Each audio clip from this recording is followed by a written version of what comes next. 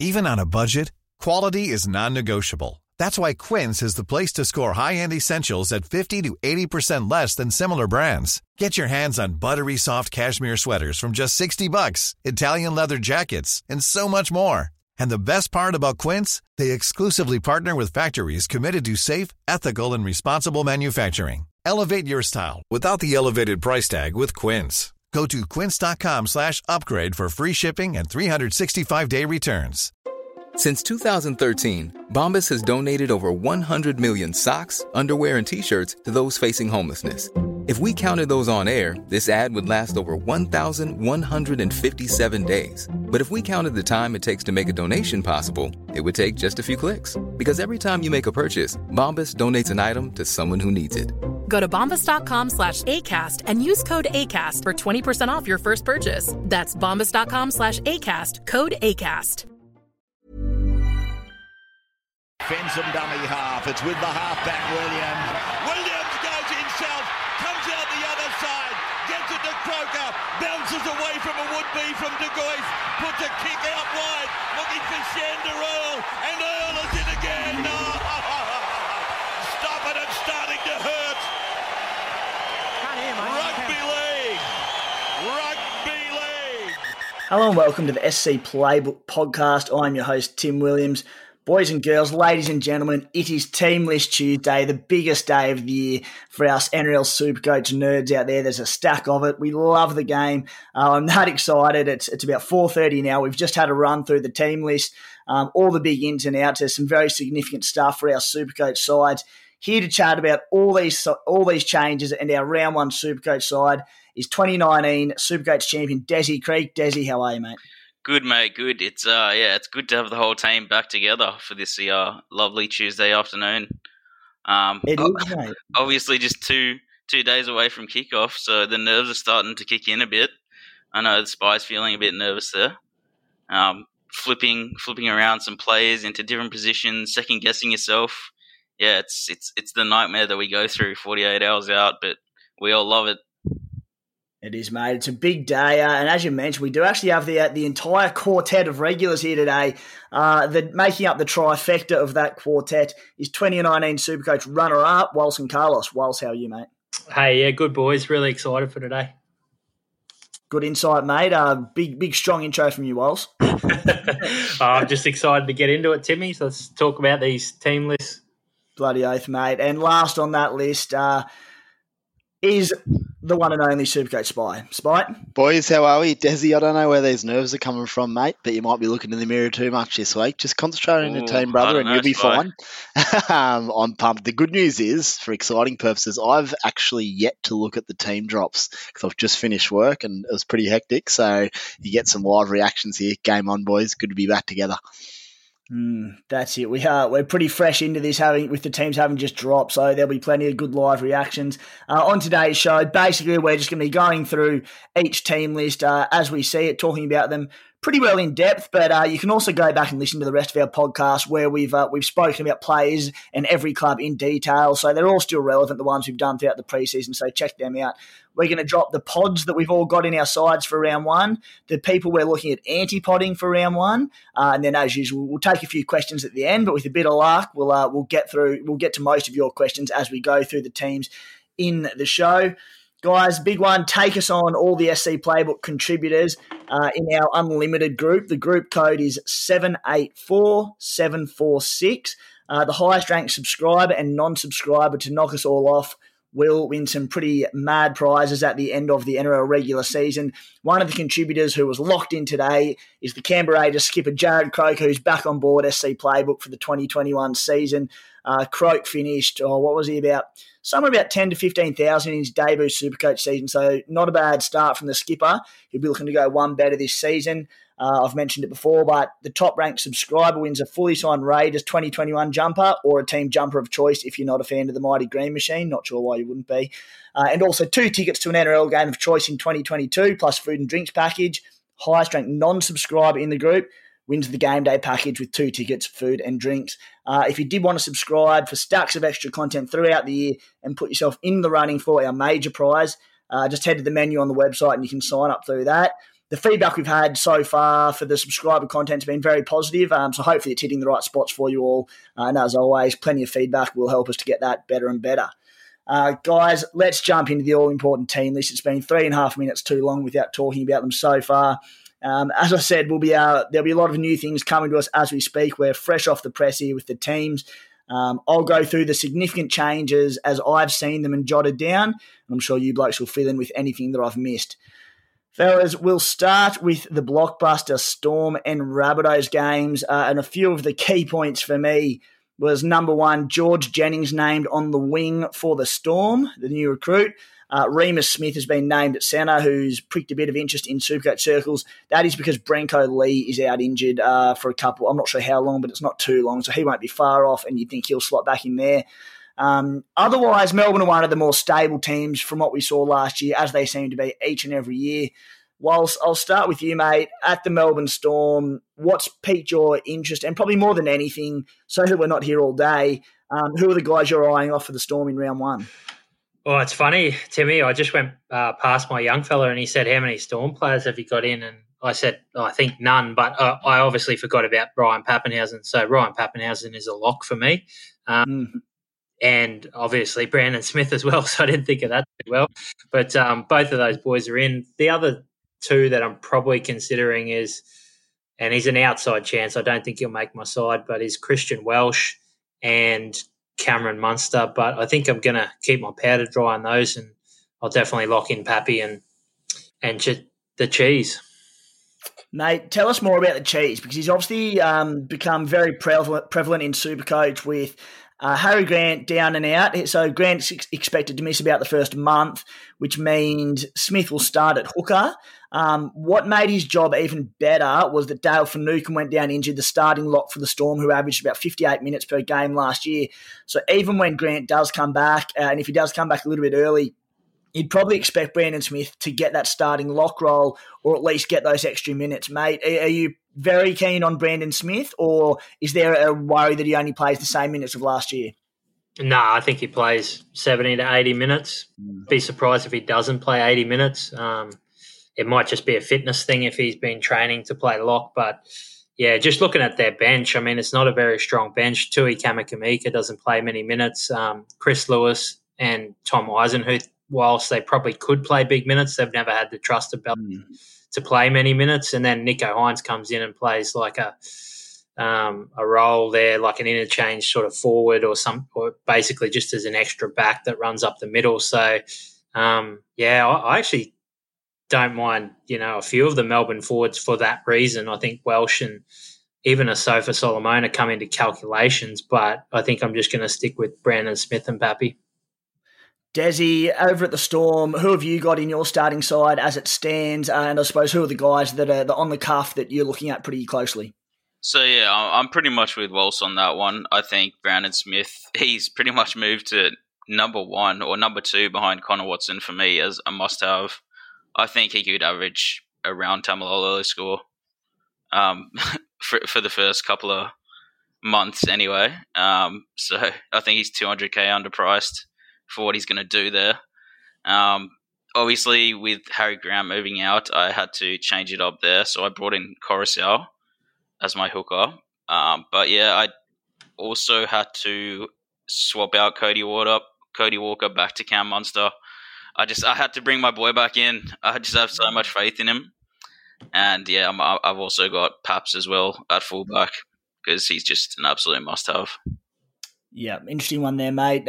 Flipping from Cody back to Munster. That's been the big dilemma for so many Supercoaches this preseason. Spy, I suppose. I mean, we'll get to your 5'8" later because we know you've got a bit of a pod there, mate. Is Brandon Smith in your side? And I know that Christian Welch is a guy you've been pretty keen on all preseason. Is he among your Storm contingent? Yeah, mate. Christian Welch is there at the moment. Just that value he offers in the front row at $450K, I think is hard to pass up. I don't have him as an absolute lock, and things could change, but I think, geez, a pretty good selection there. If things go pear-shaped, you could probably obviously trade him out, but I like him early. Ryan Pappenhausen's definitely there for me with the goal kicking, and another year older and probably a bit more ball this year potentially, or at least the same as last year.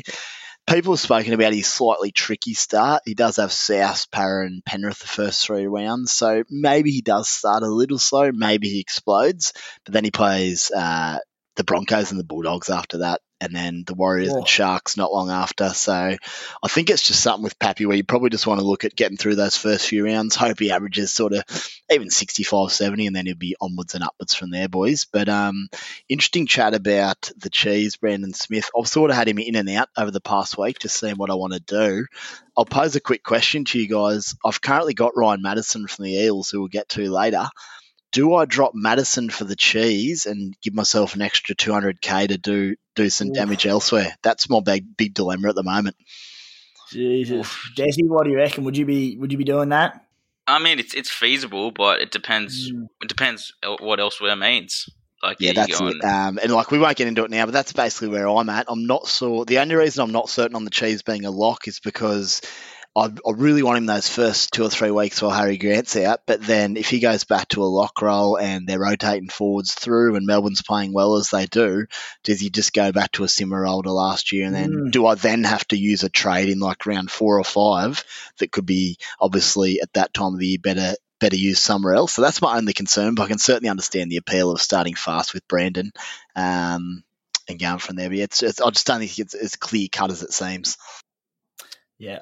I'm with you, mate. I'm pretty keen on him. He's currently not in my side, but a big chance of coming in. I'm with you. I don't think it's as clear cut. I'm with you. Moving on to the South Sydney Rabbitohs, a very interesting Supercoach round 1 side and a big one in terms of team list today. Jaden Sewer returns from an off-season sort of mishap, missed out on the Charity Shield game, returns on the edge, starts on the edge with Jacob Host. That means Cam Murray starting at lock, which means Jai Arrow and Keon Kolomatangi start from the bench. There's a 3-forward bench with Benji Marshall named at 14.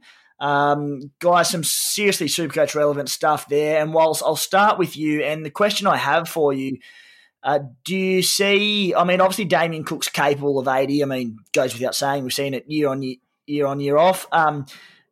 Could Benji spell Cook at any point in the game to be eased through the season or not? And, of course, I mean, who are your players from the Bunnies that you've got so far?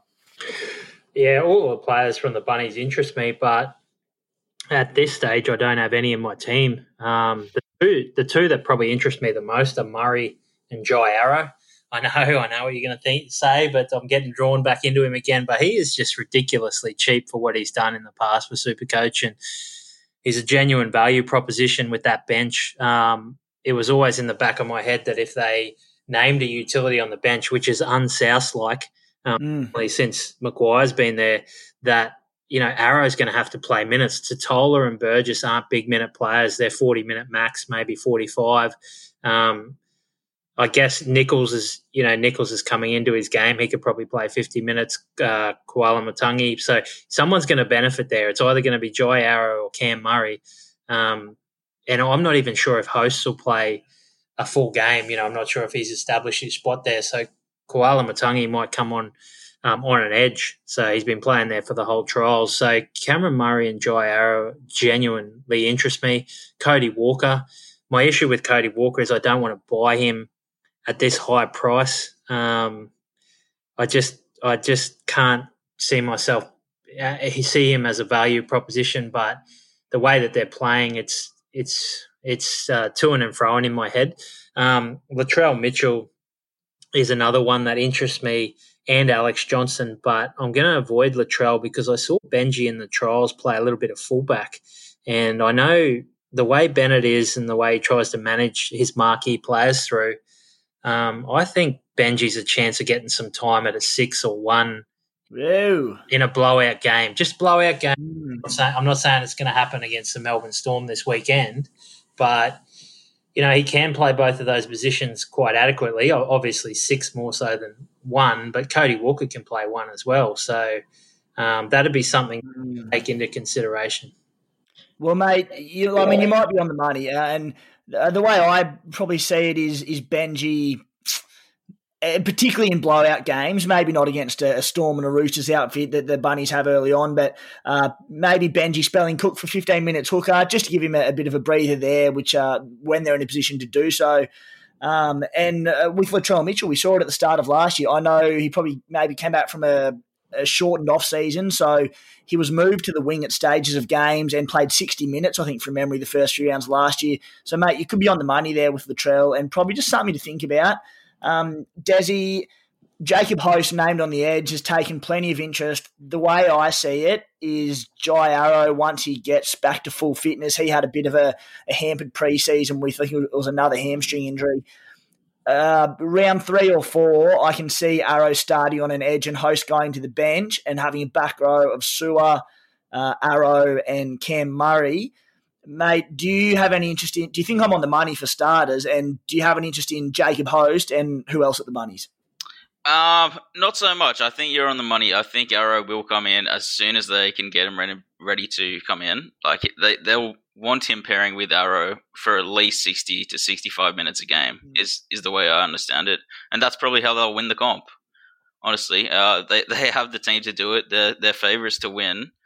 But as for Supercoach relevance, I think there's just going to be so much points dispersed across all the players. I don't think there's going to be one standout player. It could be Cody, it could be Cook, it could be Murray. There's just so much to choose from. It's so hard to pinpoint it. And that's why I'm sort of agreeing with Walsh in not starting with any of them. I want to get a cider first on how the bunnies go, how they roll out over the first month. And if someone is really striking the gold, if it's Cody, I'll flip Munster straight back to him. That's just the way I'm going to deal with the Rabbitohs. Spy, your thoughts over at the bunnies, and I need someone to answer my question because I'm not getting much love. Would you be worried as a Damien Cook owner? I think he's owned by 30+% of coaches with Benji on the bench. Yeah, well, probably would be a little. I don't own him, so I haven't looked into it too much, but there's got to be a bit of concern there. Maybe, as you said, for the whole back on, is it Latrell resting? Is it Reynolds, Cody? Is it Cook? Obviously, in blowout games, these things can happen. So there's definitely cause for concern, but not enough to change your whole side. If you've got Cook in there and you've got a good side around him, I wouldn't panic, but just keep an eye on things early on. I'll probably tend to agree with the boys. There could be a bit of dispersal across the backs in terms of points, but geez, there's some points to go around this year, so I don't know how worried I'd be. The bunnies are red hot. I'm looking forward to watching them play footy, probably more than any other side this year. They're going to be fantastic. It'd be certainly scary not – Latrell's a funny one, right? He's scary not to own, but he'd be scary to own as well. So just if you're on board the roller coaster, mate, strap in. Anything could happen there, but he did look very good in pre-season, which impressed me after obviously a long injury layoff. Just quickly on the other guys, Alex Johnson's got a huge ceiling this year on that left edge. He's probably got some real low games in him as well, but one to keep an eye on. Mansour will probably be rock solid as well on the right there, providing he holds his spot there.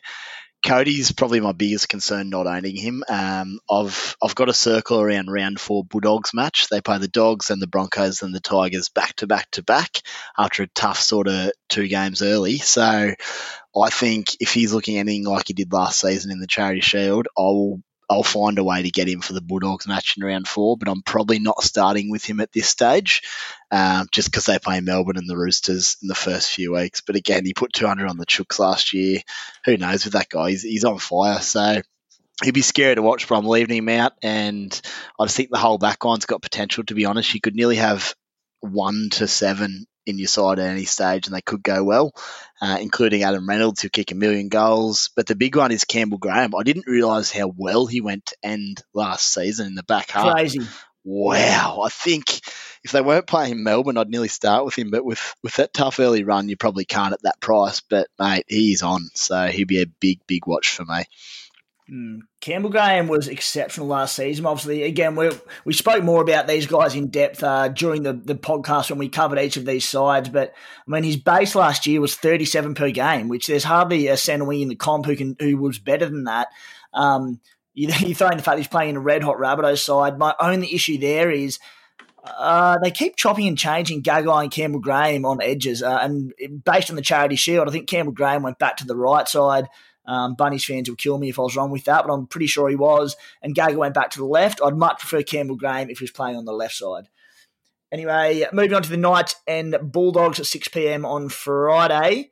At the night, Tex Hoy named at fullback as expected for the injured Kalen Ponga.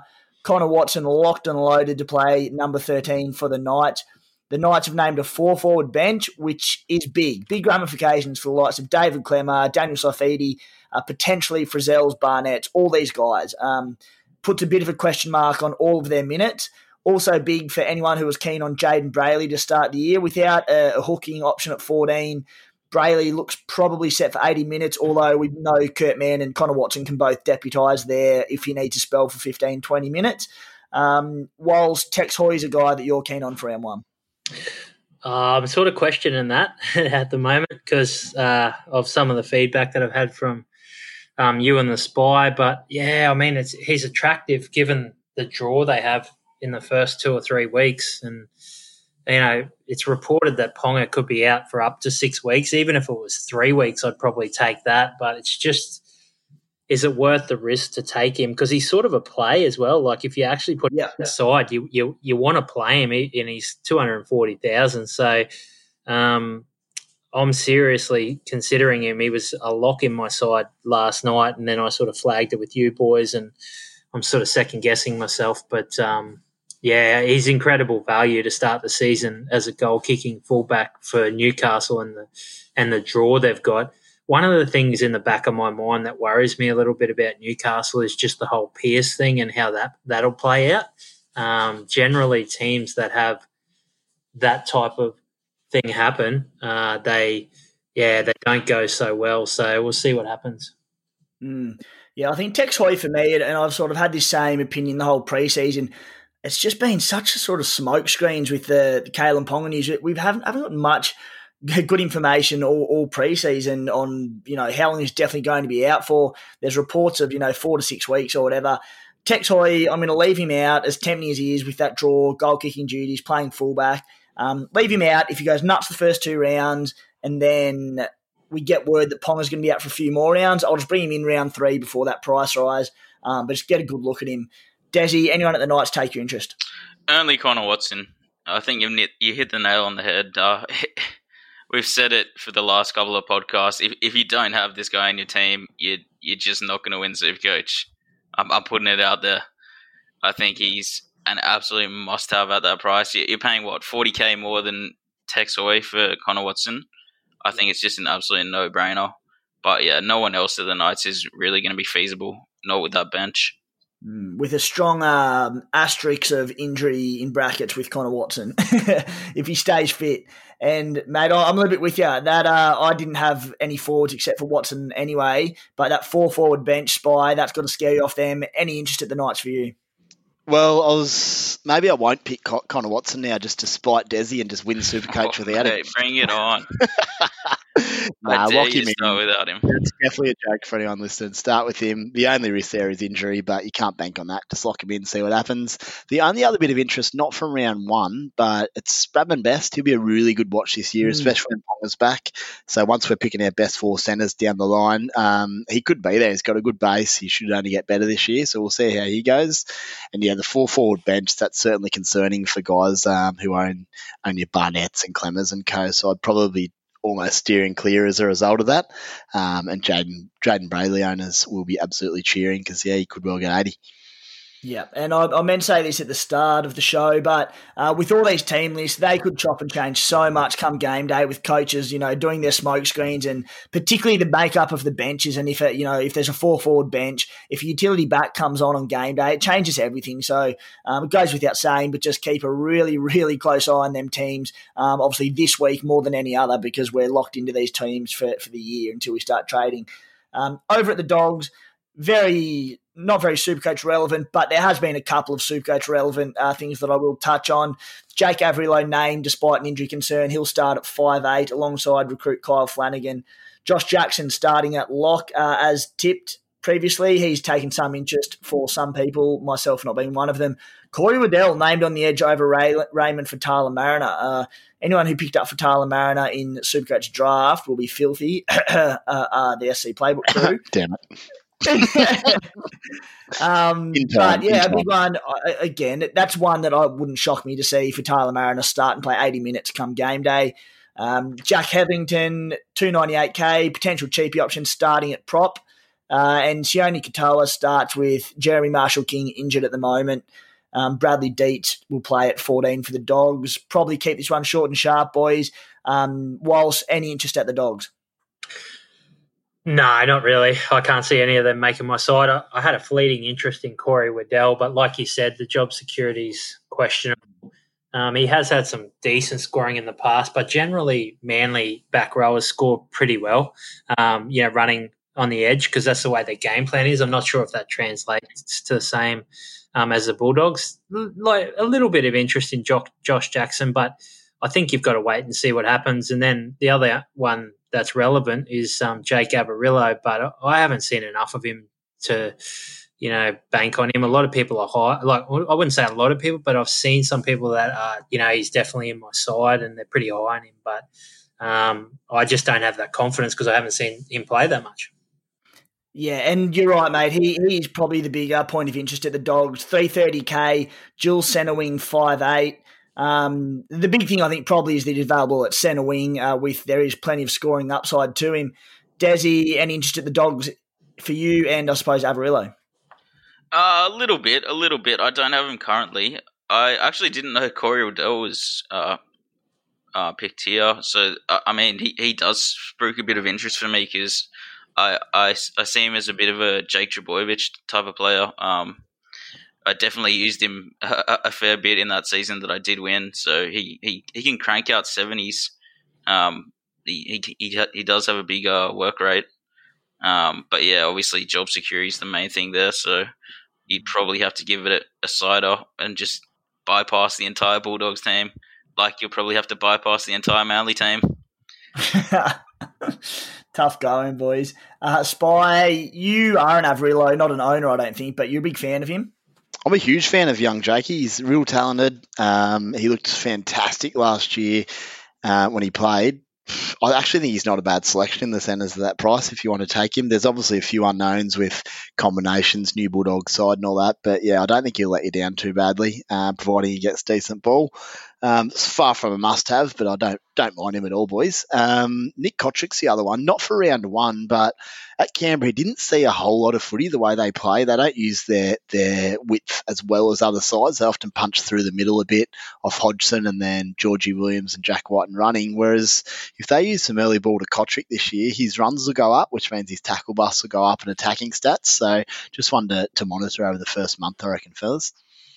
Yeah, I think if I was interested in Averillo, he'd have to be goal kicking, which with Kyle Flanagan there, he won't be. Will Hopper-Waide's one to monitor at 398k, who's just been a Supercoach stalwart for many years, up until last year when he hit the skids.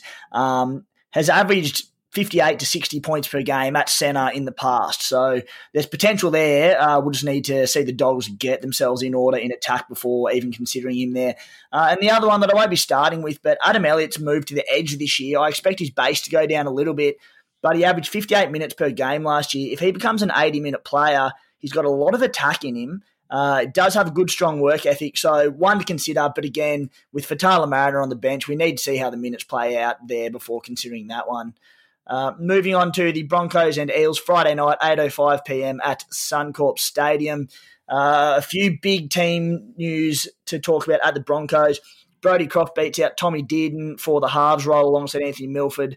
I've no idea how, but it's happened, so let's move on. TPJ starts at prop alongside Matty Lodge. Jordan Ricky starting in the back row, massive for Supercoach. Another big factor, monitor this one come game day, but a 4-forward bench. Very concerning. No Corey Oates there, no Corey Pax. Makes Jake Turpin a bit of a sneaky option at hooker there. But with 4 forwards on the bench, you just have to question the minutes of TPJ, Matty Lodge, Jordan Ricky, Pat Carrigan.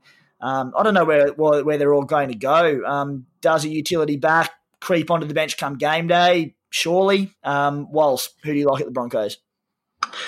Yeah, it's a strange side because I think, people were probably getting a bit excited about, Matthew Lodge playing minutes. I'm off him a bit. He's never really stuck well with me. I feel like the game's gone past him a little bit when he had that injury and then the COVID changes and now there's more changes. Like he's a big body.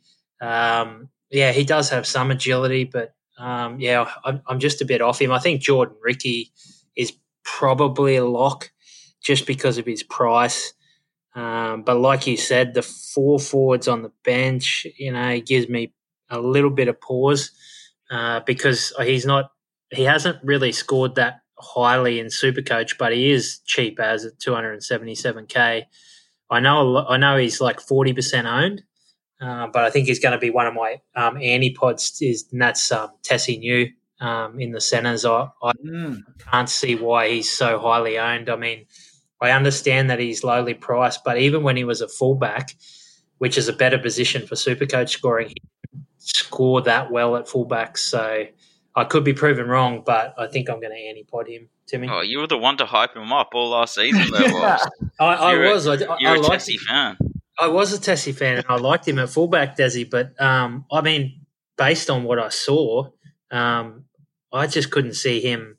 He's an undersized centre, and I just can't see him getting many Supercoach points. Even when he played fullback, he was playing as I don't know, what is he, 18 or 19-year-old kid? He looked to me like he needed some more development in his body, and he's maybe 1 or 2 years off being like a really, really good A-grade player. But, yeah, you're right. I was keen on him, but I've cooled on him this year. So would you start someone like a Fusatua or a Saab over Niu in your 17? I think I would, yeah. I'm not that keen on Saab, but I probably would start Fusatua. But there's a number of lower priced players there that sort of interest me as well. So it's just a matter of finding the right one. It's a bit of a lottery. I mean, Bailey Simonson. Simonson. Yeah. Is that his first name? Yeah. Bailey Simonson. Yeah. Like, he's a player that I've liked in the past, and I know that Canberra don't get much ball to their edges, but he's the type of player that I'd 100% pick over Tessie New. Food for thought there, because I think there'd be, as I said, a big number of Supercoaches already owned, Tessie New, myself being one of them, but you make a good point, mate. Just because they're 230k and locked into a starting role, obviously expected to play 80 minutes in the backline, doesn't mean they're going to score well. We've seen him play there in the past. I think last year, he had his opportunities there last year, playing at probably a more Supercoach-friendly position of fullback. And while he was there, I think what did he have? 4 games. I think 4 of his 6 games last year was starting at fullback, averaged 40 points per game, which obviously would be a decent enough price rise, but he now moved to centre. Yeah, very much food for thought. Desi, Bronx, has this 4-forward bench impacted your round 1 team, namely, I suppose, Matt Lodge is the big one, but TPJ as well, if there's any interest there? I was interested in TPJ for a bit, but I think with Brandon Smith coming in there, I can just flick him in and flick TPJ out. I really just don't see any problem running with Lodge and Ricky. I think they'll both still make money up until the period that Haas comes back. Then one of them can be shifted out for sure. I mean, I just don't see. I still think they'll get enough minutes to make money. It's as simple as that. There's not really that many better options for under 300k in front row and second row. Yeah, I'm with you, mate. Spy, what have you got for us? And just the other one to touch on, Jermaine Asako, any interest, Spy? Not huge on Asako just yet. I'm a little bit off Broncos' backs as well. I'm actually glad you said that whilst on Tessie. He's sort of one of those guys, he might be worth the purchase just because he's so low priced and he's starting. So that's always a good thing. Staggs out for 10 plus weeks. So as long as he plays semi-okay, he should be okay. But again, it's the Broncos. If they start poorly, they might have to make some changes.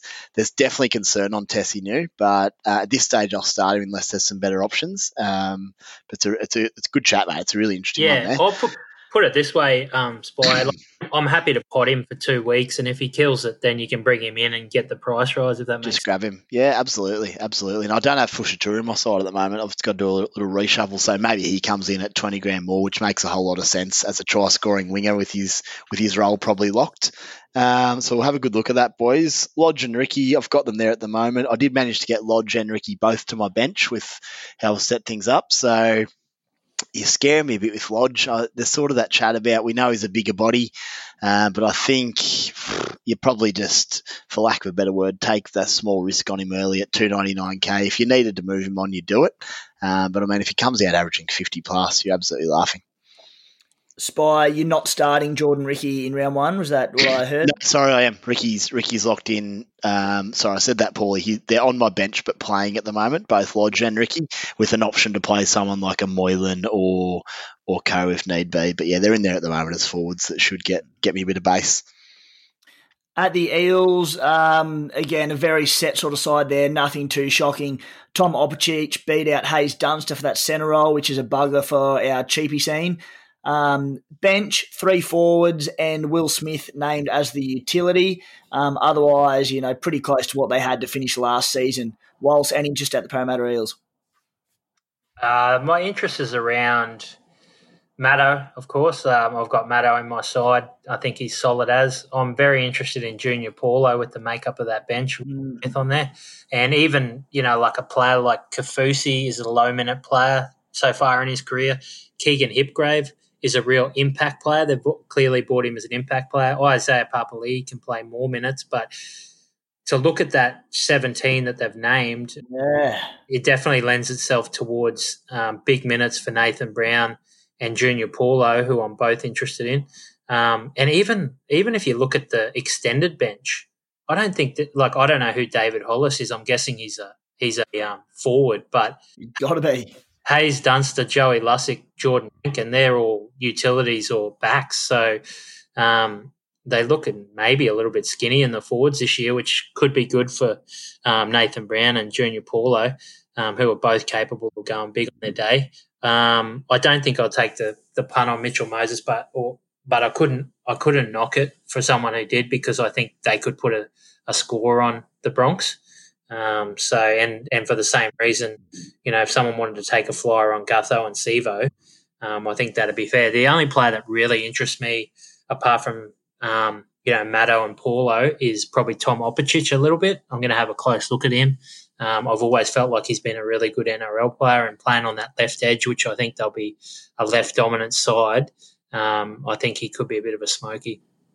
Yeah, mate, I'll disagree with you there on Opicic, because I don't mind him as an NRL player, but I just see him as he'll be strong defensively. He'll benefit from being in a good attacking side. But again, I'm much more leaning towards players on Dylan Brown's edge. Not that I'm going to pick one on Blake, but I like that Blake Fergo's on Brown's edge now. But interesting point on Joseph Paulo, because you've got Papali'i who will probably, looking at the side, spend his time in the middle, but he's probably in the past of the Warriors been more of an edge player. Keegan Hipgrave is an edge player. Oregon Kafusi will obviously be the big man off the bench. One to come back into that team is Nia Corey, and he's again a guy who plays anywhere from edge or the middle. It lent itself to Brad Arthur's comments last week about him saying he wants bigger minutes from Paulo this year. So there doesn't look like there's any smoke screens there. It looks as though, based on what we can see at the team makeup, that Paulo's in for big minutes. So really, really interesting. Desi, thoughts at Para? Yeah, I reckon Matto's looking good for a VC straight off the bat here in round one. Dylan Brown's my other only sort of player of interest. I held him all last year, but I think I'm just going to go the Munster-Watson combo. As for Paulo, I'll give him a bit of a side-off for the first couple of weeks. But yeah, I'm definitely keen on him and Fanua Blake to sort of end the season in the front row. Spite? Hate to say it, but I completely agree with Desi. Early watch on both those two boys, Junior Paulo, and we'll get to AFB later. But yeah, Madison's my big decision here, whether I start him at sort of pretty well peak price or maybe a bit below if he goes really well, or if I go elsewhere. But, he's a gun. He plays 80. The only risk on Madison is head knocks. If he does cop another one, there's every chance he misses multiple weeks. But, again, you sort of can't bank on all that happening. If it happens, you deal with it at the time. Yeah. Moving on to the Warriors and Titans, Central Coast Stadium, 3 p.m. Saturday.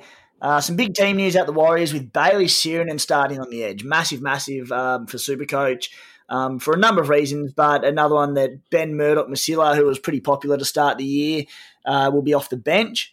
Wade Egan has been named for round one despite that injury concern. Basically puts a line through Jazz Tavanga, who's been named at 14. Eliesa Katoa named on an edge. Leeson Armour has been named on the bench, which pretty well puts a line through him as a potential cheapie. No Tom Curran named in there at all. It's a 4-forward bench as well, which is very, very interesting. And Walsh, who you're a diehard Warriors fan, mate, keen to get your thoughts, but if they do stick with that 4-forward bench for round one, including Tavanga, who plays in the middle, I mean, I'm looking at that bench of Tavanga, Murdoch-Masila, Armour, and Afoa, and you've got 4 middle players with Murdoch-Masila who can obviously play on an edge. Mate, for Fanua Blake, Tohu Harris, Eliesa Katoa, the minutes have got to give somewhere. Yeah, it gives you pause to take one of those guys. I was really keen on AFB. I thought he trialled outstandingly, and I think he'll step up and be a leader for the Warriors. But, yeah, definitely when you're looking at it from a pure Supercoach point of view, it does make you question that. I think Wade Egan, on the other hand, on the flip side of that, he makes it attractive for those forwards because I think they could score some tries off him. And I think they're really going to be forward dominant. Like the way they rolled through the Titans at stages in that trial was actually really, really exciting. But, yeah, like you said, it's going to be – there's not that many minutes to go around, and you've got big-minute players like Tohu Harris, Jazz Tavanga, and I think they're going to be looking to get bang for buck out of AFB.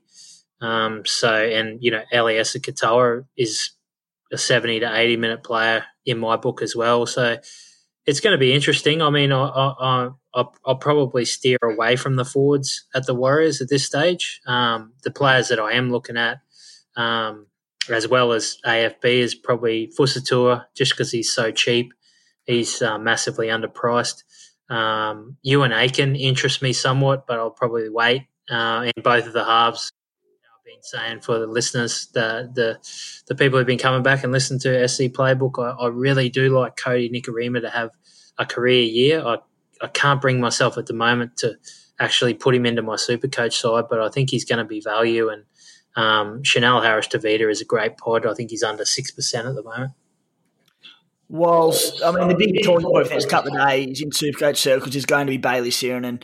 Averaged 52 minutes a game last year. Do you see him improving that on that significantly enough to be a Supercoach option, or does it just scream trap?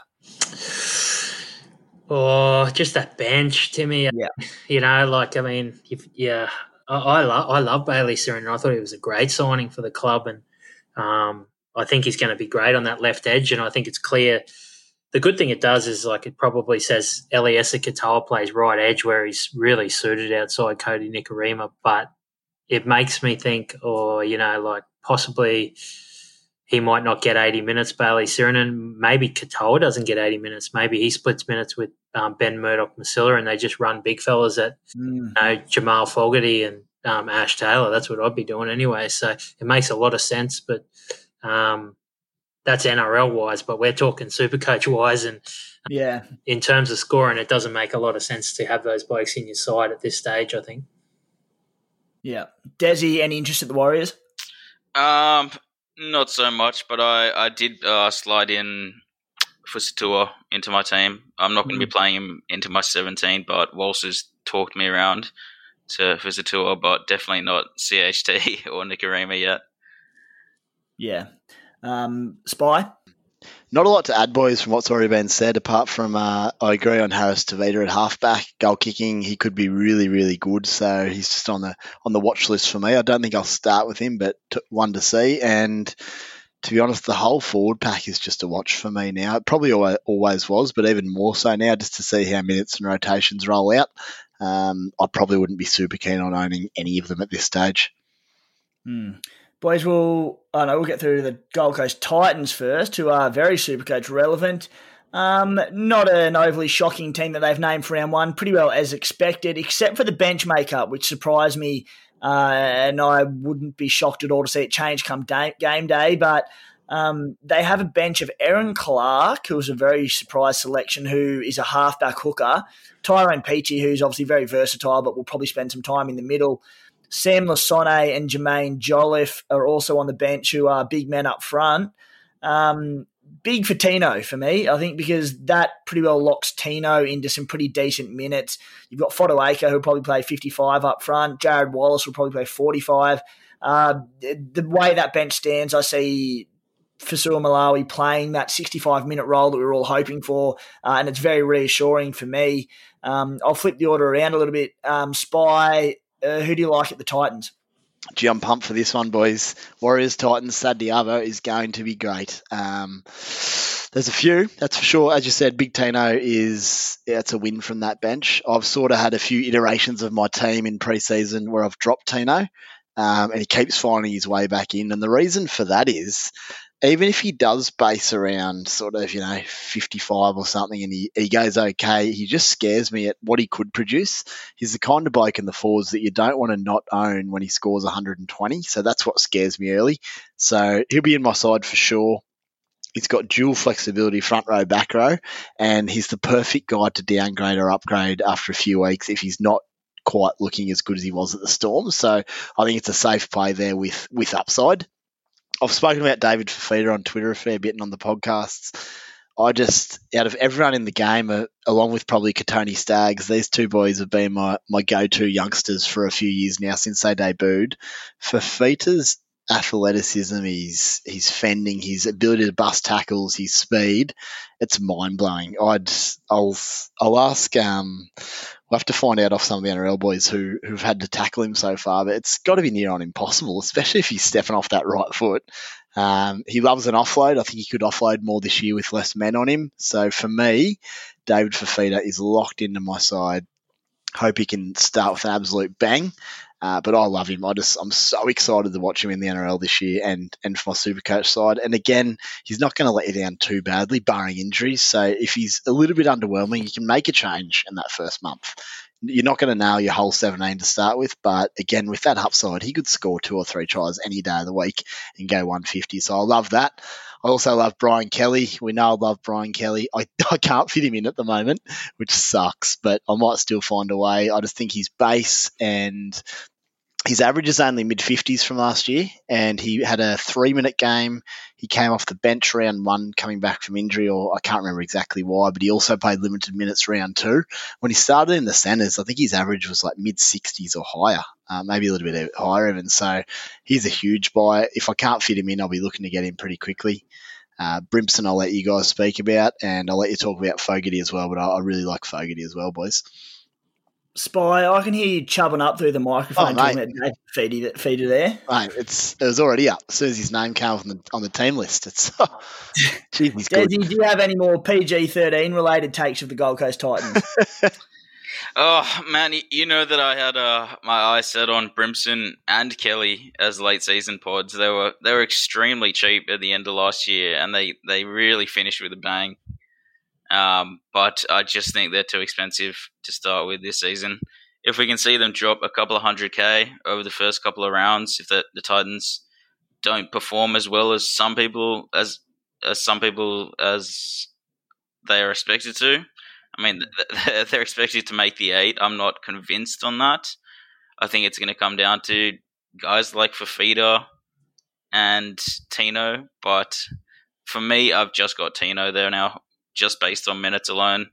No one else really interests me at the price. I think Titans will be good, but I think Tino will just steal most of the Supercoach points. Yeah, I'm with you there, Desi. The only one I've got at the moment is Big Tino, and I tend to agree with most of the things you said regarding them boys. The only other one I'm eyeing off a little bit is David Fafita, but I don't think I'll be able to squeeze him in because I've got Cam Murray in my back row. Whilst any Titans players on your radar? And Jamal Fogarty, mate, give us your thoughts on him as a backup half because he's pretty popular as a reserve halfback option. Yeah, I understand why people are gravitating towards him, but yeah, I don't see it, honestly. I can't see it. He may go okay and they have got a good draw first up and he might, lift in price a little bit and maybe earn you a bit of money, but I don't think he's going to be like the marquee half that you're searching for. I think someone like a Chanel Harris-Tavita is a lot better chance of being that. But again, I could be a bit biased there, who knows. But I think the big one for me is Tino. I think he was probably, we're going to talk about it later, he was probably one that I was really considering about anti-potting. He's the most owned player in the game, I think, 52%.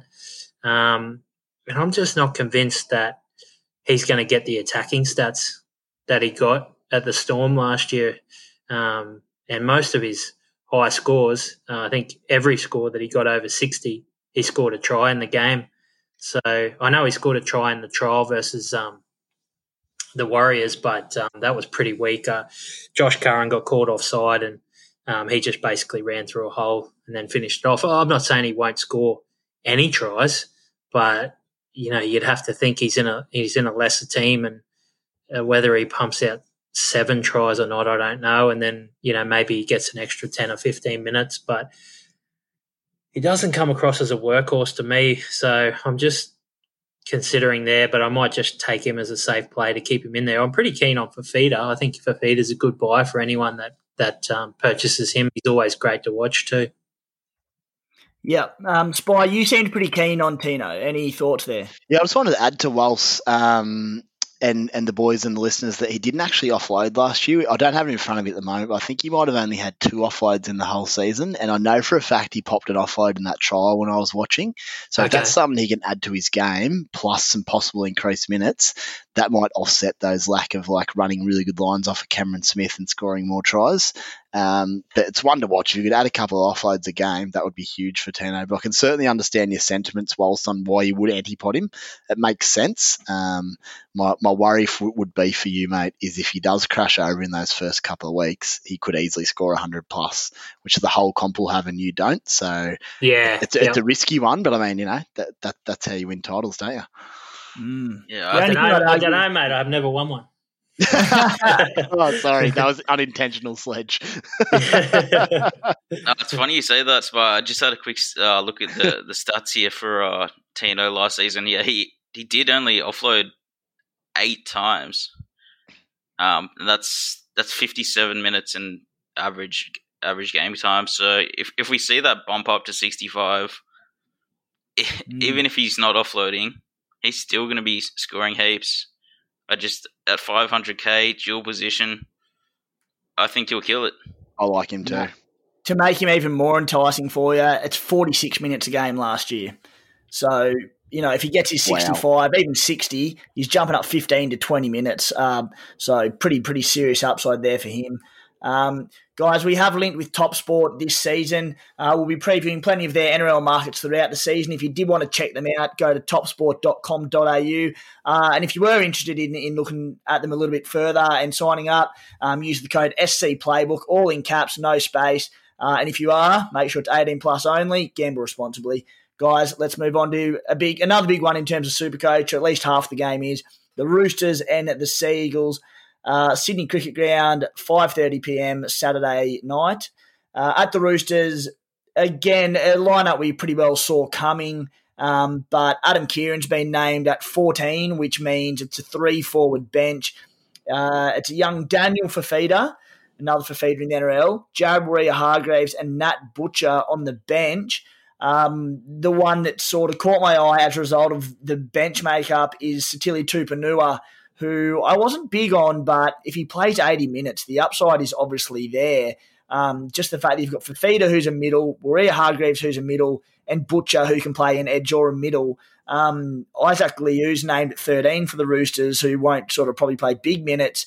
It looks like Tupanua is going to play 80 in my eyes, which at just over 400k, is a tempting pod to start the year. Spy, I'll start with you, mate. Who at the Roosters has taken your eye? Yeah, we already know about Teddy. We don't need to discuss him. The only question on Teddy this week is, do you captain him or not? Manly's a little bit under strength. We'll get to them in a minute, so he could be a huge option. But for me, Angus Crichton's my boy to start the season. He's locked-in skipper, should be playing 80 minutes on that left edge, and mate, he could be anything. That's an understatement. He could be huge, so I'll be very happy to skipper him early. The one I don't have in my side yet is Takiaho. With goal kicking, it'd be a risky leave out for me if I end up doing it. Obviously, you can't have all the guns, and I've got Fafita already, so maybe if I end up dropping Madison back to the cheese, I could get in Takiaho, but a decision to make there. I think he's a great selection regardless if he's in your side already. And Lockie Lamb, boys, he's got a pretty good base on what we saw last year. He did play a fair bit of hooker, so it might be a little bit misleading, but he loves the tackle. He'd probably run a bit in a good side. At that price, he's probably a pretty good backup 5'8" or hooker. I've got him as backup hooker at the moment behind Connor Watson.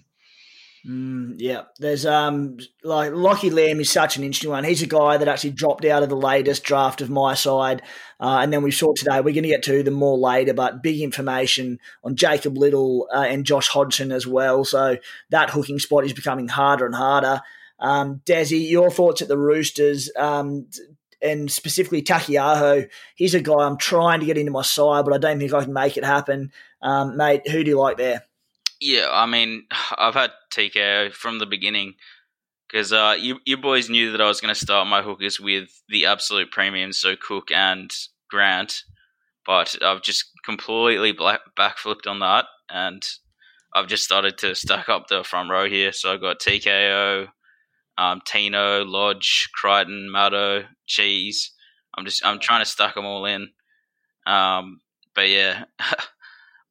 I think Crichton and TKO will be the top scoring second row forward and front row forward respectively across the entire season. Geez, yeah, there's so many options at the Roosters. Particularly, they have a really friendly opening to start the season. Walsh, do you have any Roosters at the moment? I've got Teddy, obviously. I've got TKO. I just can't see how he doesn't go well on that side. You know, goal kicking is going to have the propensity to stay on the field longer, I think, because they probably won't want Teddy kicking too much. So I think he'll play, 60 minutes, 55 to 65 minutes. And Lachlan Lamb, I think, is a lock. I think you have to have him, and really the only question is whether you play him or not. And Angus Crichton is an absolute lock. I'm with Spy. I can't see how you could start the season without Crichton and expect to win Supercoach. What do you reckon, Spite? I was just that's an interesting comment, Walsh, about not wanting to tell you to kick too much, but do you really think someone like Trent Robertson, genuine question this, would give Takiaho extra minutes just because he's goal kicking, especially early in the season, or does he surely have an eye on a bigger view like finals, or do you genuinely think he'll play longer? Oh, no, probably not. Yeah, you're probably right. That's probably something I did think through, but it's interesting to see number 14's Adam Kieran, very good goal kicker. So yeah, true. Maybe there's a plan that when TKO goes off, that he'll come on and be the second goal kicker. But because I've never seen Teddy kick, I thought I saw him kick one kick, and it was really ordinary. So it can make a difference, in big games. And definitely, if there's going to be an upset in round one, I think this is the game it'll be in. Ooh, that's big. Odds for that. Moving on to Desi's Manly Sea Eagles. A few big inclusions there. Dylan Walker starting at fullback, who peaks a little bit of interest there, replacing Tommy Turbo at I think he's about 303k. Jason Saab beats out Christian Tuipulotu, who has missed the squad entirely. So Saab starts on the wing. No Morgan Harper, with Brad Parker starting at centre. Josh Alawai coming over from the Tigers will start, as will Jack Gazewski. Lockie Croker had injury concerns, as he always does, the poor bugger. Has been named to start at hooker, and he's the only hooker in the side, which intrigues me. Andrew Davey, unfortunately for Supercoaches, has missed the starting side for now. He's been named on the bench. Taniela Paseka, I did my Manly analysis a couple of days ago. Gee, Paseka got me excited as a starter, but put a line through that, thank God, so I'm not tempted. Tavita Funa, who's an outside back, has been named at 14. Very interesting. No Josh Schuster.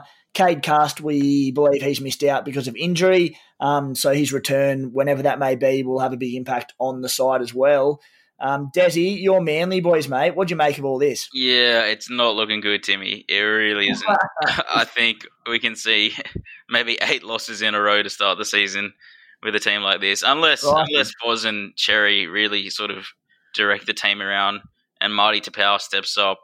I mean, he's been not great the last 2 or 3 years, but I don't know. I think we might see Tapau come back and really just start throwing offloads around. I'm not audacious enough to start with him, but I think Cherry Evans would be the one pod that you would have to look at if he gets goal kicking. Do we know if he's got the kicking off Garrick, or is it still up in the air? I believe Garrick will kick. Okay. But that's not confirmed. I think so. Okay, so, you can pretty much rule out pretty much everyone. I've got Saab just because I think he'll make money, but no one else is really going to go well. Maybe Tapau if he's fully fit. But Manly's, they're in the dumps. Yeah, mate, it's pretty grim reading. Hopefully for Manly's sake, Foz can stay fit at very least until Tommy Turbo comes back, because if they lose Foz and then there's no Tommy Turbo, it's pretty grim looking. Spy, anyone at Manly that interests you? Yeah, I'm similar to Desi. Not a whole lot, boys. Interestingly, Andrew Davey named on the bench. I know a lot of people were keen on him. My biggest question around that lineup is, who does Andrew Davey replace? You'd think it's probably going to be Jack Gajewski. But if Gajewski was somehow to get 60, 70, 80 minutes on that edge, he's bloody cheap. I won't get him for round one, but just keep an eye out this weekend and see what happens there. Outside of that, Saab's a good cheapie. Cherry Evans I'm not going near.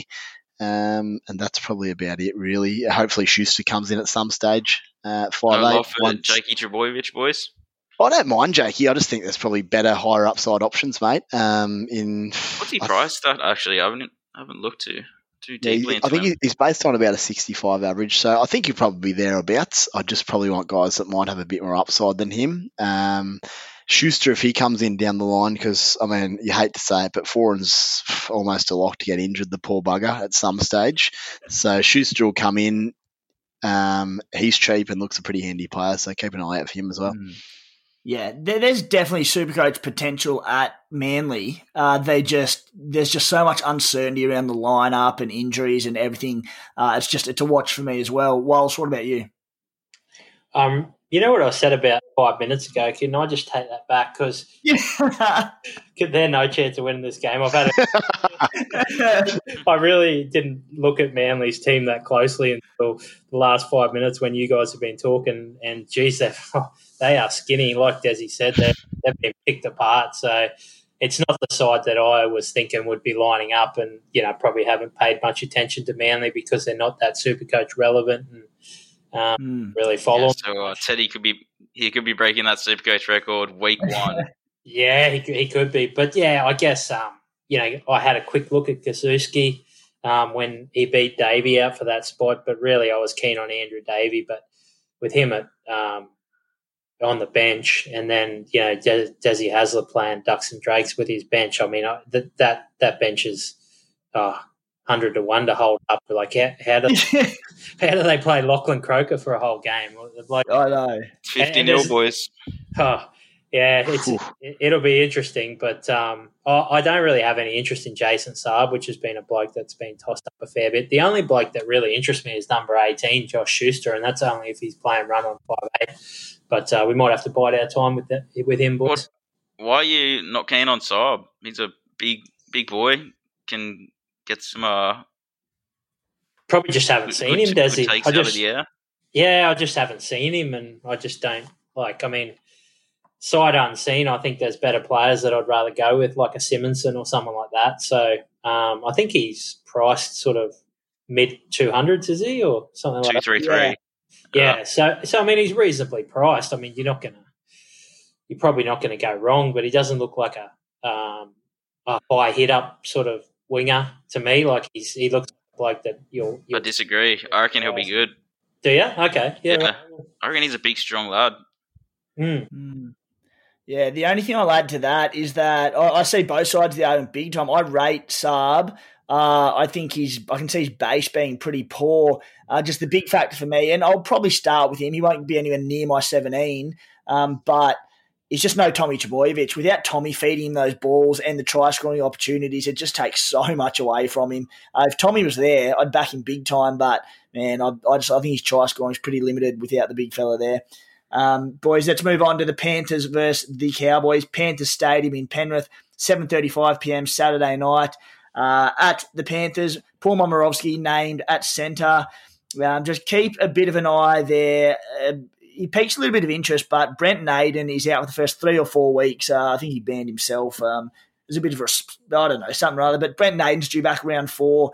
Does he take that spot? Who knows? Moses Leota starts in the vacant prop role for James Tamu. Massive Supercoach news, which has changed my side, and I reckon it's changed also all of your sides as well. Kurt Capel has been named to start on the edge for the Panthers, with Martin named on the bench. It's a 3-forward bench. along with Tyrone May, who can obviously play that roving lock role, but in this side, you don't really see why he'd need to. Spencer Leniu, who's another cheapy option, has been named on the bench. Spy, mate, fair bit going on there. Who do you like at the Panthers? Mate, you thought I was excited about David Fifita. Wait till you hear this. With Penrith's opening few weeks, this is who's currently locked into my side. Charlie Staines, I think, is a must on the right edge. It'd be very bold to antipod him. Brian To'o, I've got on the left wing there. I'm gonna start with him and hope he starts off with a blinder. Nathan Cleary, just lock him in. You could antipod him at that price, but with their opening fixture, I think it's probably silly to do that. Kurt Capewell's in my centres. I downgraded Brian Kelly to Kurt, which hurt me to do a little bit, but at 70k cheaper, 80 minutes, looking like on the back row there in a good side, he could end up being the buy of the year, couldn't he? If he keeps that role, he'll just be deadly. Well, I'll jump in on you quickly. Yep. I forgot to mention Liam Martin, I think, spent time in the middle in the trial game against the Eels, which, suggests that Capewell, hopefully 80 minutes. Yeah, and there were some quotes coming out of Penrith camp, might have been direct from Nathan Cleary, that he was looking to spend some time in the middle, and then you've got Kikau, who probably won't play 80 minutes anyway, so he could spell him for a bit. So it looks good for Capewell, boys. And outside of those two, I've even got my big one is Jerome Luai. I've sort of wanted him all pre-season with those opening two fixtures against, I can't remember who the second game is, but it's Cowboys and someone not highly. Dogs. And the Dogs early. He could be anything. It's just taking a bit of punt that he's going to outscore Munster and Cody over those opening 2-3 weeks, with an eye to get Cody Walker from round 4 once the money's draw opens up. But I really like that play. My only concern would be I've got so many Panthers players, but I mean, when you have a look at it, Cleary will goal kick and do his work. That's not a concern. Capewell's a worker who's in my centres, who I won't be relying on for tries, but could still score.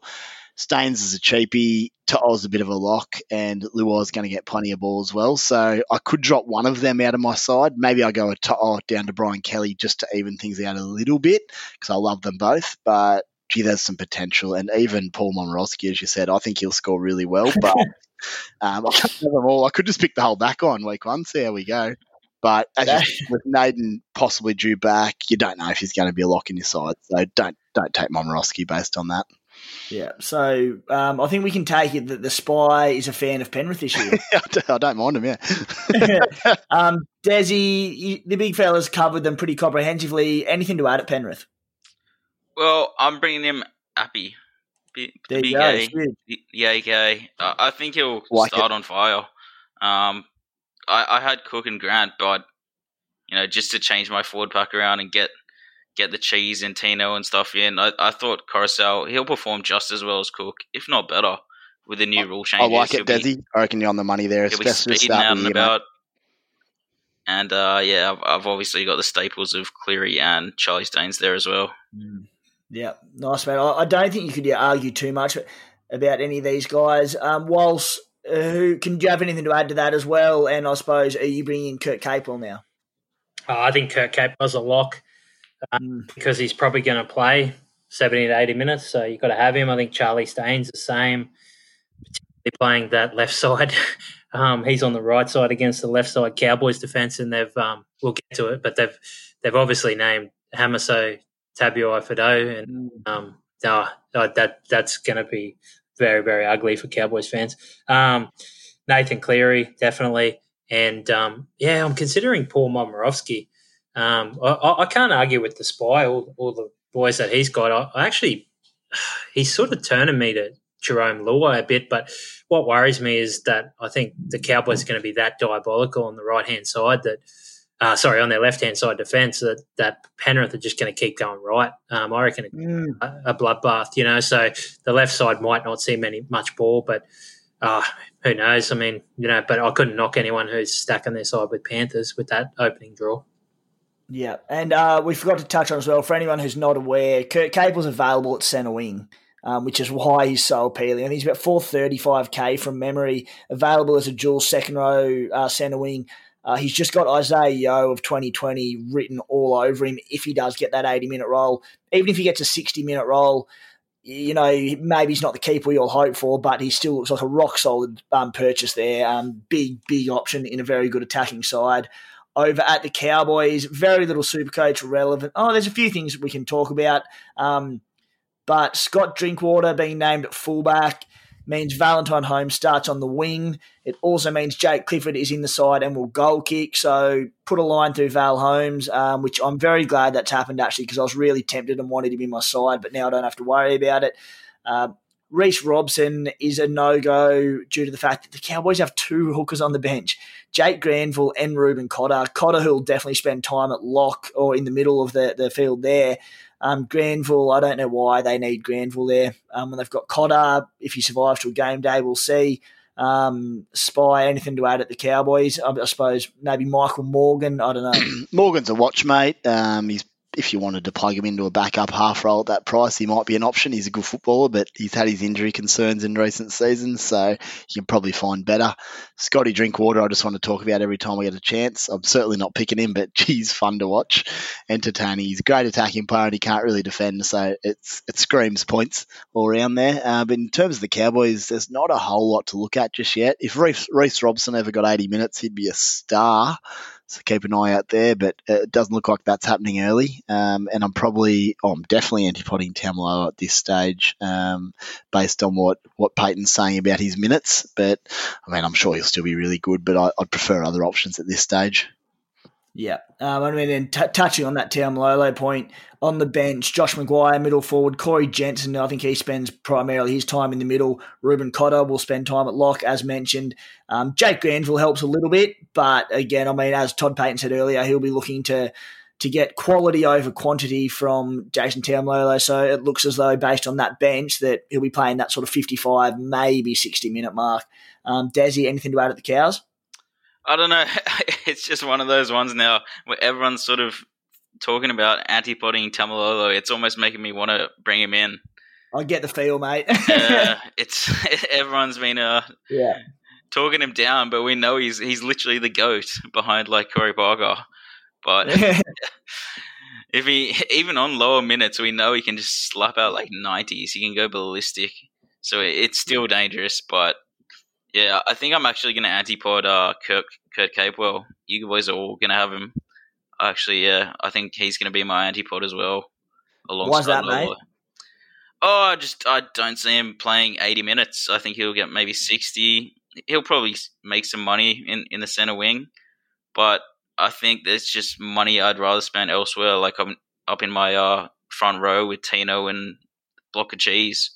I think they're just more sound points.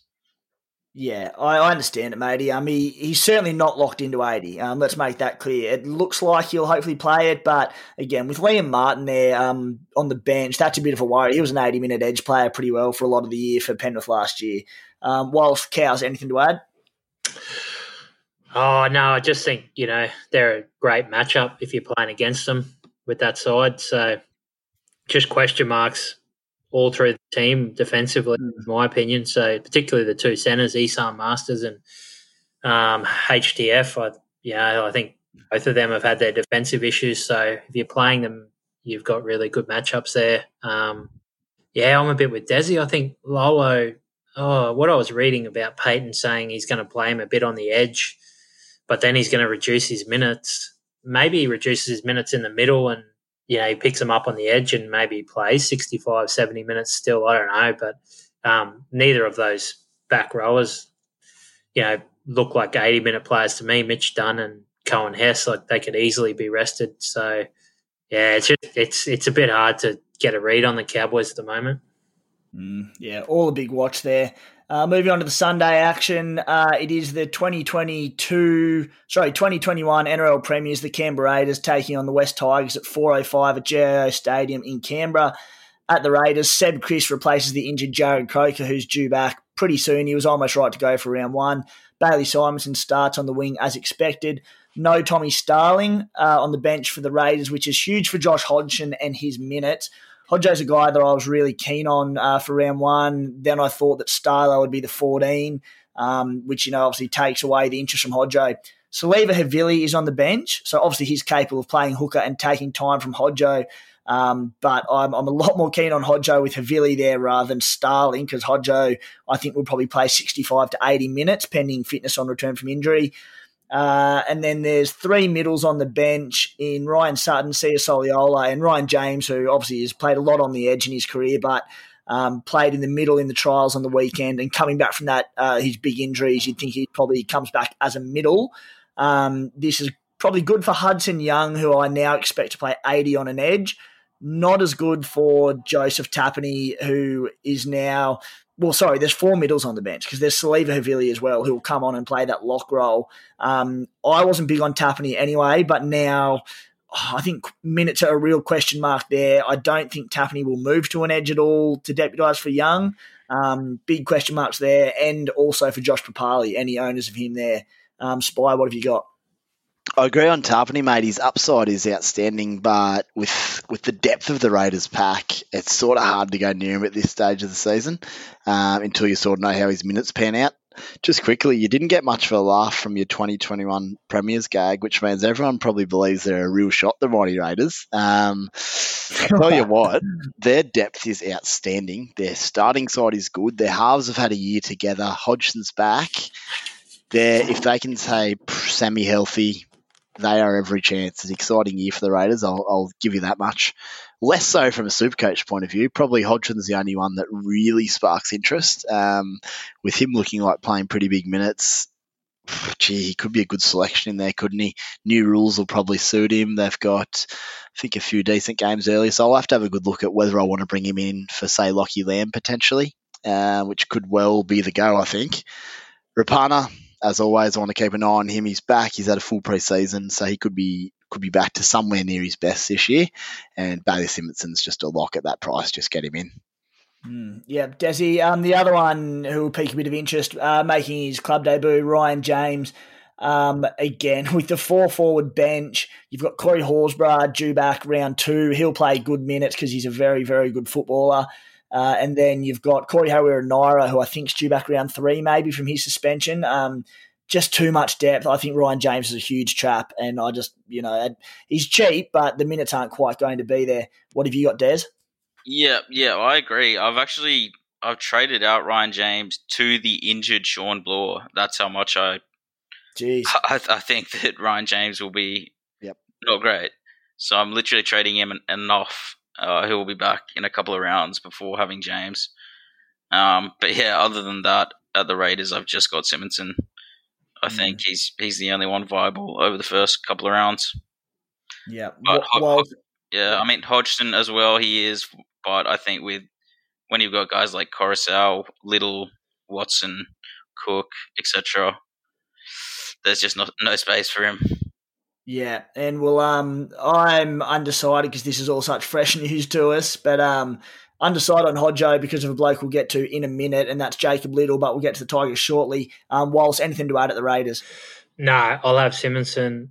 Some mild interest in Joey Tapane, but like you said, 4-forward bench, no go. Yeah.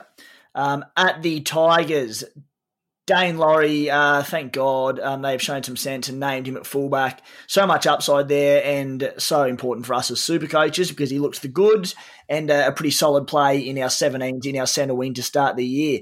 Asu Capeo beats Tommy Talau to a wing spot. Talau was named on the bench. Moses Mbai's been named at 5'8". I expect him to become the 14 next week when Adam Dewey returns. Just a personal thought, may not happen. I suppose there's a little bit of a risk that if Dane Laurie's no good, that Mbai could go to fullback, which would be a spanner, but I don't think so.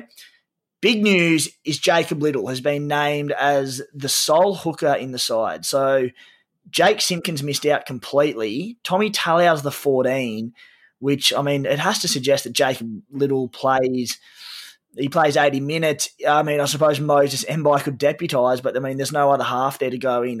It really surprises me, a bloke with Little's injury history. And then there's 3 middle forwards on the bench as well with Thomas McKaylee, Stefano Udakamanu, and Russell Packer, which is a concern for Alex Tawol, for anyone keen on him, because that's a lot of forwards, although they probably won't get big minutes out of Joe Offengowie. Spy, what do you reckon on the Tigers there? And who takes your interest? Jacob Little's sort of the big one there. Okay, boys, here's the big one. Jacob Little looks like he's going to be 80 minutes there, round one, which he could well. But Tommy Talau played a lot of 5'8". I think he may have played solely as a 5'8" coming through the juniors. So in round one, just because they're sort of obviously dealing without Dewey this week, is there a chance, do you think, that Tommy Talau comes on in the 6 at some stage during the match and Umbai slots down to hooker to spell Little, which will likely happen next week anyway once Umbai probably goes back to 14. So if you're going to pick Little, I just don't think there's a guarantee he plays 80. He could this week, and maybe he does moving forward. I certainly don't have any inside knowledge. But this week, Umbai could still go to hooker and Tommy Talau into 5'8", which makes sense on why they've picked him then, because it looks a bit odd otherwise. Yeah. And then next week, you've got Umbai probably back to 14, all going well with Dane Laurie, and then he probably spells Little from there. So I still don't mind Little, don't get me wrong, but so I don't look at that and say he's guaranteed 80 minutes. It still could be anywhere from 40 to 50, 60. Spy, that's one of your better contributions on the podcast, mate. Very good from you. Not bad. You say that most weeks, so I might be in a bit of form this year. Yeah. No, but just that's just really important, I think. So just don't assume Little's going to be playing 80. We'll certainly get a good idea this week of how many minutes Madge wants to play him with that option to bring on Tommy. Luciano Leilua, I'm actually so big on this year. If they keep playing the style of footy they tried to play in the trial, which is early ball, Brooks gives to Luciano, which Brooks has spent sort of many a year just going for mine far too much to the line and just putting his back rowers under pressure. I think it's finally coming out that he needs to give clean service and then support his guys in that way. Luciano is going to have more runs. His base was already okay without being elite, but that's going to lead to tackle bust, offloads, and attacking stats. So I don't think I quite have the balls to start him round one because they've got a tough 2 weeks. If they had an easier draw, I nearly would pod him, but just keep an eye on him, boys. I think he could be anything this year. And I'll let you guys cover the rest of the boys at the Tigers there. That little chat's got me a little bit more keen on Joshy Hodgson again. Really interesting. I just maybe it suggests that Mbai plays 20 at hooker this week and then obviously particularly from next week. Surprised there was no Simpkin. Just thought he was pretty highly regarded at the club. So interesting to see what happens there. Desi, what do you reckon at the Tigers? Anyone who's piqued your interest? Yes, in fact, I have more Tigers in my squad than any other team. Could you believe that? Seriously? Yeah. I mean, you have my attention. I might be trading out Little to Hodgson after that little chat there from the Spy. He's sort of won me over a bit. But I've got Udakamanu as well, of course.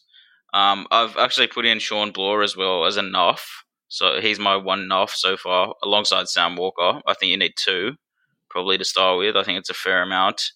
2's big, mate. Two NPCs. Yeah. You reckon? Yeah, I do because particularly at halfback, I don't mind starting with Walker there, and I've got him as well at this stage. Could definitely change. Like if Cleary goes down for a couple of games, you have to, and you don't have a reserve halfback there. It means you pretty well have to trade out Cleary for a couple of weeks and waste trades. And I just think you want 24 of your 25 making money from round one, don't you? I like Bloor as an NPR because he's a guy who'll come back and should get decent time. But, he could be 6 weeks away. You reckon? I thought he was only 3 or 4. He had a broken wrist, right? Yeah, I'll do some digging right now. You keep talking about your beloved Tigers, mate, and I'll do some research. My last 2 there were obviously Dane Laurie and Jimmy the Jet. I think they'll both score pretty well for their price range, and I think they're viable centre wings. And anyone under 300k, he's probably going to average between 40 and 50. It's going to make a solid amount of money. Yeah. No, all fair to me, mate. Walsh, what have you got to add? And just touch on it. Do you think 2 MPRs is too many for Desi? Jeez, I haven't really thought about that. But, yeah, I mean, I am a bit hesitant. I originally had Sam Walker in my side, but it does leave you a little bit vulnerable there, even though I'm going to have CHT, who's a dual that could flip into there, but you'd still probably have to make a trade unless you had someone who was a dual in the halfback as well, a dual 5'8" halfback. So, yeah, it makes it tough. I feel like most people would be happy to just go Cleary to Cherry Evans for a couple of weeks. You know what I mean, though? Yeah, I think the problem would be if there's like injury cloud or, it was a 1 to 2 week injury, that's where it becomes really difficult.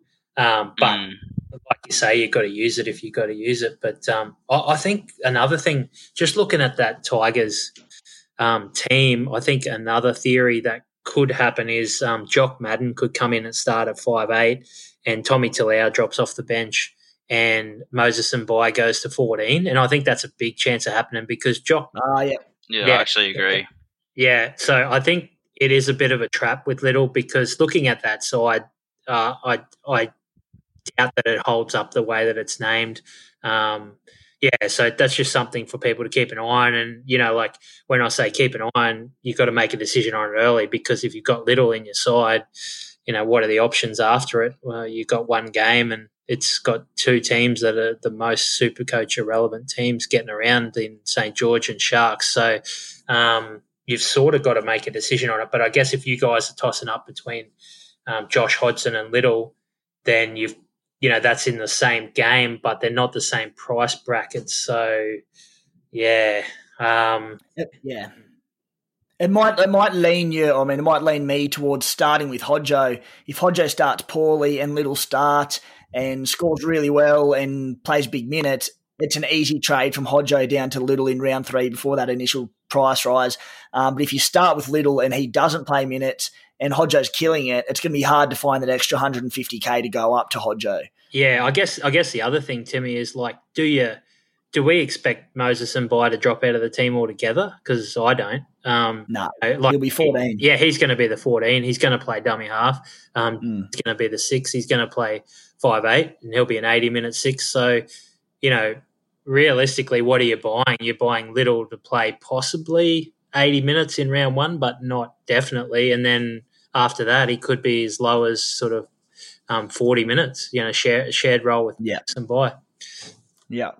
No, I'm with you, fellas. I reckon Little reached a little bit of a trap there, and it's funny how quickly you've changed my mind on that one. Just a quick one to add, youngster Tukey Simpkins, pretty good rips on him. Pretty good raps on him. He's 20th man at the moment, so maybe he's another sneaky one that could come onto the bench come game day. Let's just keep an eye out for that one as well. And I suppose the whole Tigers squad, as Wal said, they play the second last game of the round, which isn't ideal for Supercoach, so make your decisions early. Moving on to the last game of the round, Supercoach irrelevant according to Walsh, and I agree pretty highly with him. It is the Dragons versus the Sharks at Jubilee Stadium, Sunday 6:15 p.m. At the Dragons, Cody Ramsey and Ravalawa won the wing spots there with Jordan Pereira gone. Interesting there. Adam Clune starts in the halves with Corey Norman out. That'll change next week when Norm returns. Blake Laurie starts at prop, not lock as expected, but probably isn't really going to change things too much.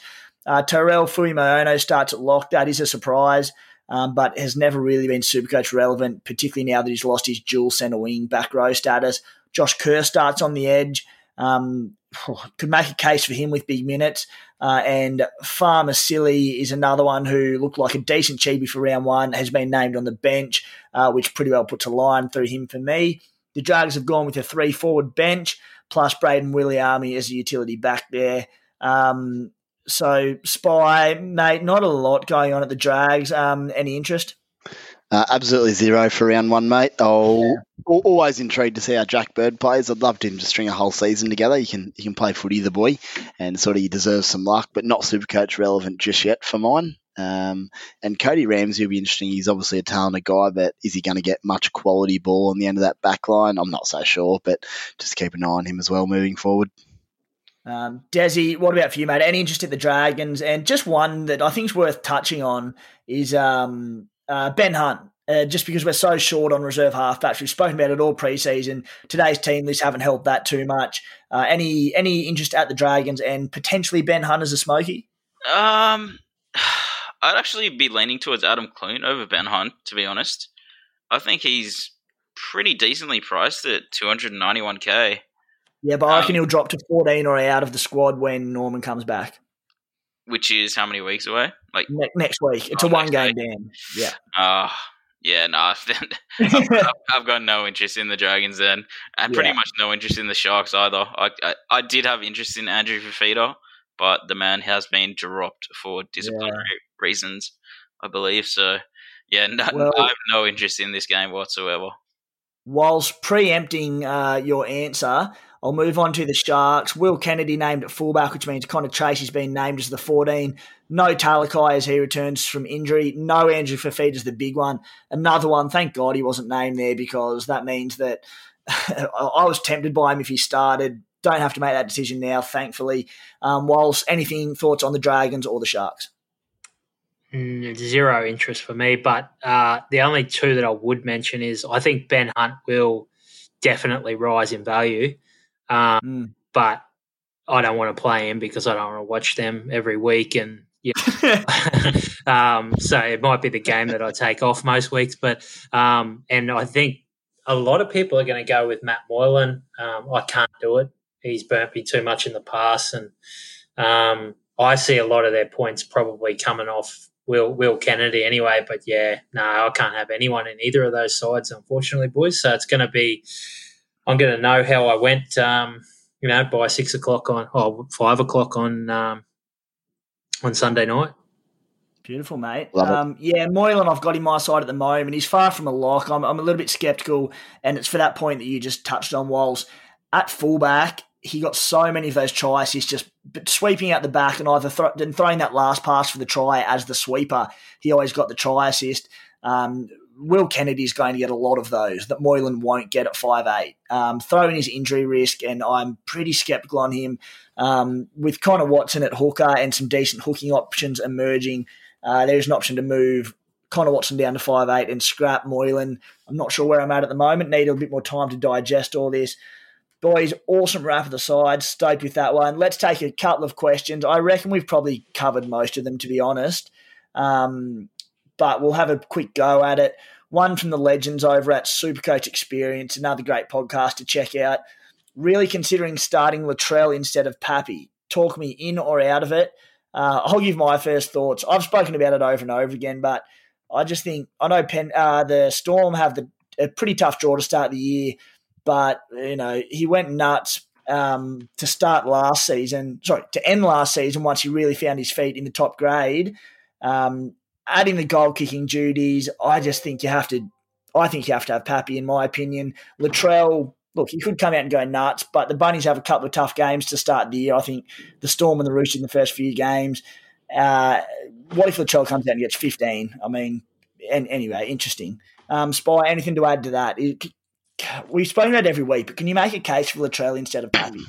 It's an upside risk play if you want to take it.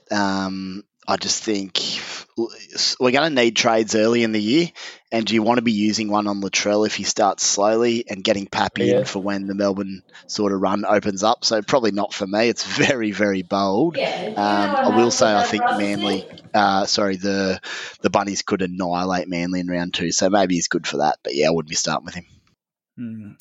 We've had the Spies answer this one. I'll get one from you, Desi. Harry Bass asks, which pick is better out of Brian Kelly or Brian To'o in the centres to start with? 50-50. I always get these bloody tough questions. I'd probably go Brian To'o because I just think he's in a better team, or we think he's in a better team. We don't know how good the Titans are yet. They could be a top 4 team, but we definitely know that Penrith are. We know that To'o's going to score a ton of tries. But that's not to say that Kelly can't outscore him. I think it's really a coin toss, but To'o's probably just a little bit more consistent and has a bit more base start to him. Look, I think Brian To'o playing in a far better side with a far better draw to start the season. I'd be going To'o every day of the week. I like Kelly, but I'm not as high on him as everyone else is. Another one, a couple of us have touched on it, but one from Rick Hutch. Running Cleary as starting halfback seems stuck on strategy for backup half spot. Risk it with enough and trade Cleary in and out if he's injured, or find a decent price backup like CHT.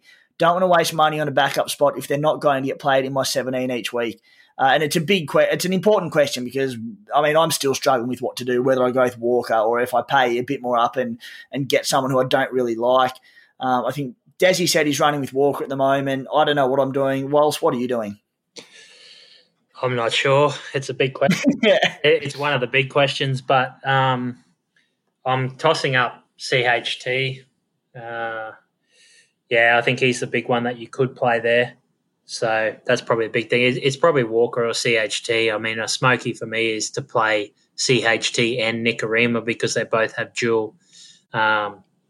Crikey. Yeah, which would probably be a little bit too biased, I think. But I do actually believe they're both value propositions. So it might just put too much pressure on watching those Warriors games, I think. Spy, who's your reserve half at the moment?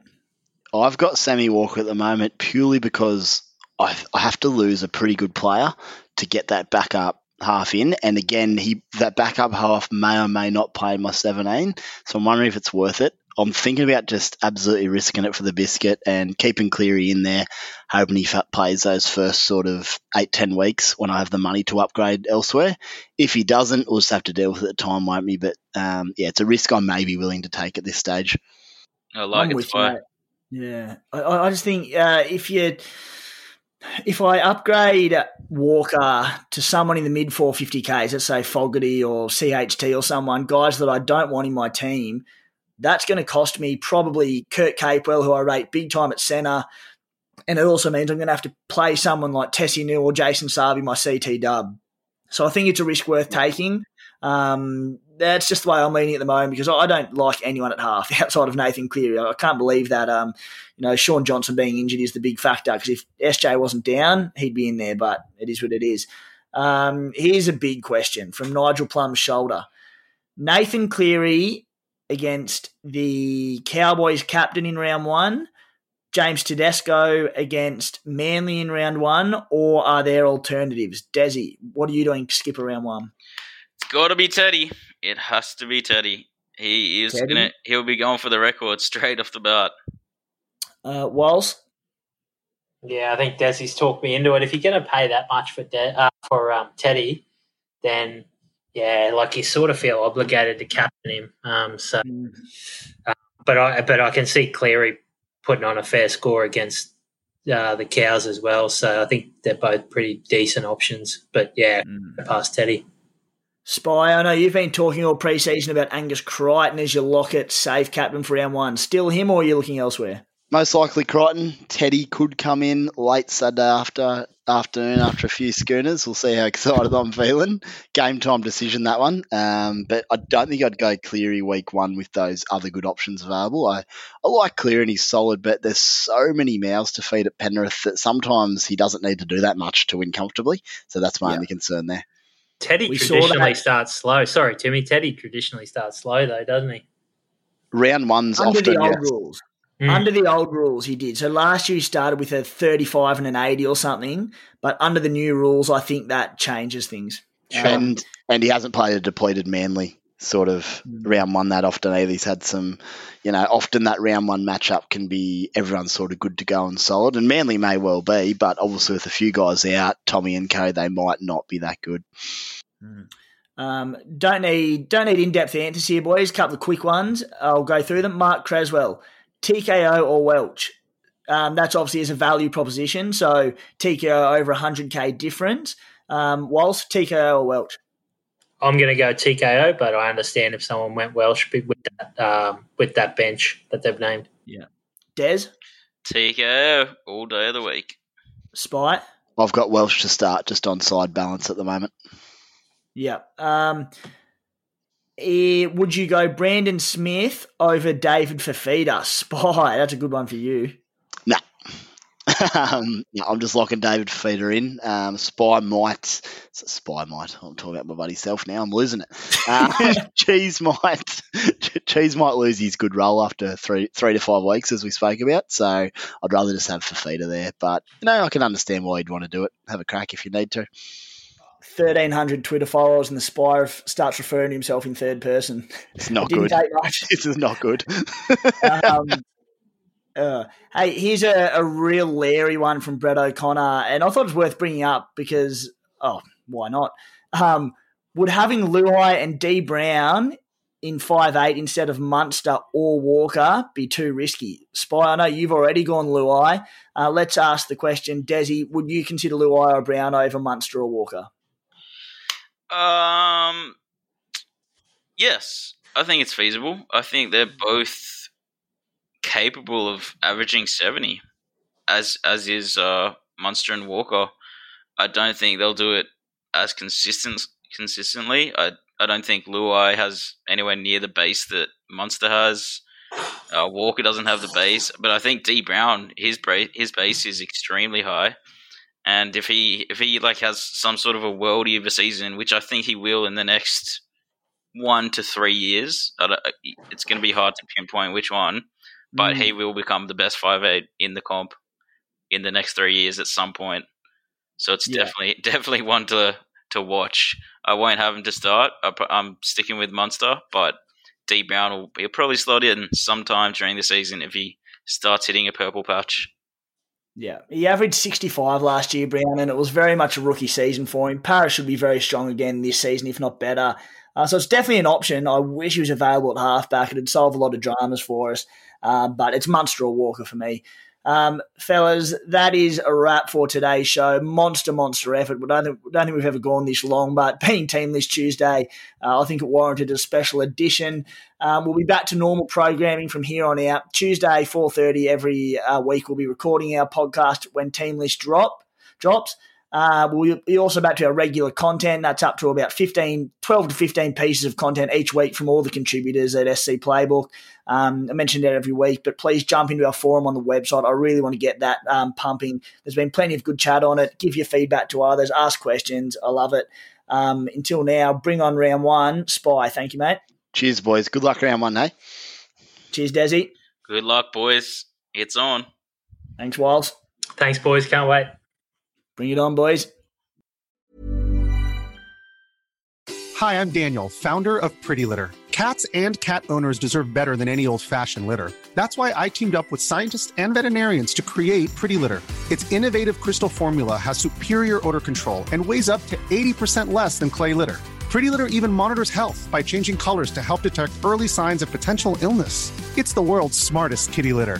Go to prettylitter.com and use code ACAST for 20% off your first order and a free cat toy. Terms and conditions apply. See site for details.